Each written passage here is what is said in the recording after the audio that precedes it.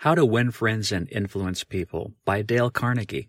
Summary from 4-Minute Books, written by Nicholas Gouquet, read by Jonathan McGinley. One-sentence summary. How to Win Friends and Influence People teaches you countless principles to become a likable person, handle your relationships well, win others over and help them change their behavior without being intrusive. Favorite quote from the author. It isn't what you have or who you are or where you are or what you are doing that makes you happy or unhappy. It's what you think about it. Dale Carnegie. Another self-help classic, published even 1 year before Think and Grow Rich in 1936, this has sold over 15 million copies throughout the 80 years it's been in print. This book has surely shaped behavioral psychology the way we know it today, as it reads like an instruction manual on how you can be more liked by others, get them to do favors for you, and even change their behavior under your influence. However, none of it's based on manipulation and deceit. Dale Carnegie does it all based upon the core idea that you can change other people's behavior simply by changing your own. Here are 3 valuable lessons from How to Win Friends and Influence People. 1. You can make a great first impression just by smiling. 2. To be interesting to others, talk about their favorite topic, themselves. 3. If you want to convince people, get them to say yes a lot. Ready to become a master of influence? Rock and roll. Lesson 1. A simple smile is all it takes for you to make a great impression. There's that famous quote about how actions speak louder than words, because in the way we act, we truly show whether we follow through on our intentions, instead of just stating them. The easiest action you can take to make others instantly like you, then, is to smile.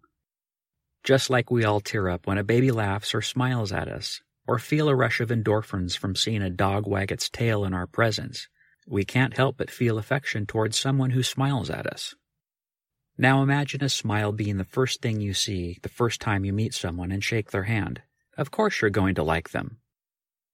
More than half of our communication is based upon body language, so a smile versus a frown can make the difference between making a new friend or selling a car and striking out. What's more, smiling isn't a one-way road. It helps you directly too.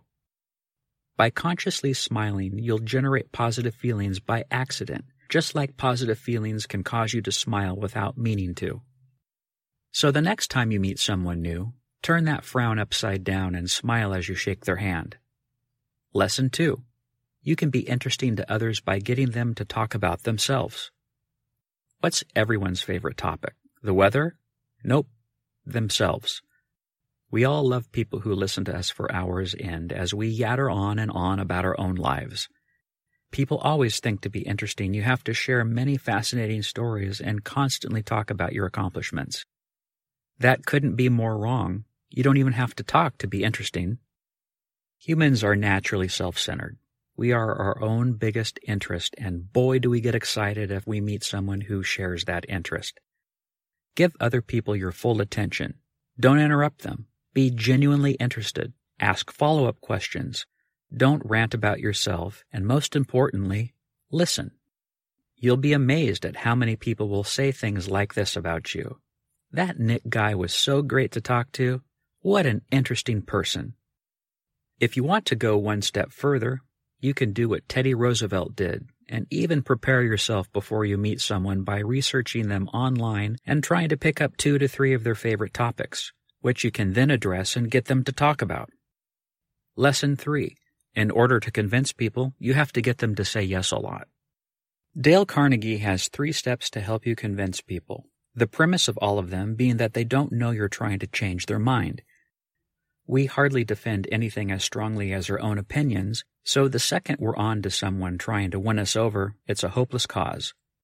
Unless you've spilled the milk already, here are 3 steps to help you succeed. 1. Be nice. Do the above. Smile. Listen. Be polite and patient. That's the basis of any successful persuasion, and for that matter, should be the basis of any conversation. Number 2. Make it clear you have the same goals.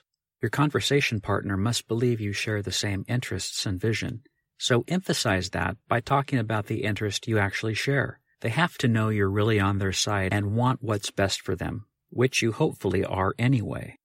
Number 3, ask them lots of small questions that they answer with yes. Once you're sure you're both on the same page, you can start by laying out your arguments, but do it by asking questions your partner can answer with a yes as much as possible. Then, when you make your final point, you're more likely to get a yes as well. The idea behind this approach, called the Socratic method, is that the probability of a final yes goes up with every yes you get before. This is due to the human consistency bias. We want to be consistent in our actions, so we're unlikely to break a long chain of yeses. How to win friends and influence people review. I could have easily summarized every single blink in this summary, such as a good one. The tips are incredibly simple, which is why they're so powerful. All of them you can start applying right now, as How to Win Friends and Influence People carries a strong message of be the change you want to see in the world. This book uses less scientific language than Cialdini's Influence, for example, which makes it a light but recommended read. What else can you learn from the blinks? How Abraham Lincoln learned to never criticize others the hard way, swords involved. Why thank you and sorry will help you call in favors. What Dale Carnegie said to a bored employee to brighten his day and show his appreciation, and why that's the golden rule. The simplest trick you can use to show others you care. How many arguments you should engage in and why. Hint, it's less than 1.